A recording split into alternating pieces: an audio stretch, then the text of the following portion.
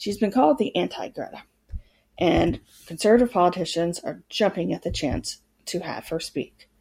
Welcome back. I'm Kayla, aka Violacious Curiosity, here at YKYZ.com.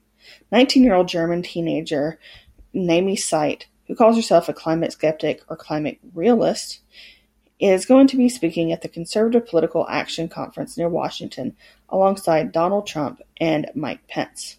She's being paid by the Heartland Institute, which is a think tank allied with the White House, and it works to debunk established science showing that humans are responsible for the climate disaster. Now, this will be her biggest gig yet, and she calls herself a YouTube influencer, telling her followers that people like Greta Thunberg and others are whipping up unnecessary hysteria and exaggerating what's going on with the climate. She says, and I quote, "Climate change alarmism at its very core is despicably anti-human ideology."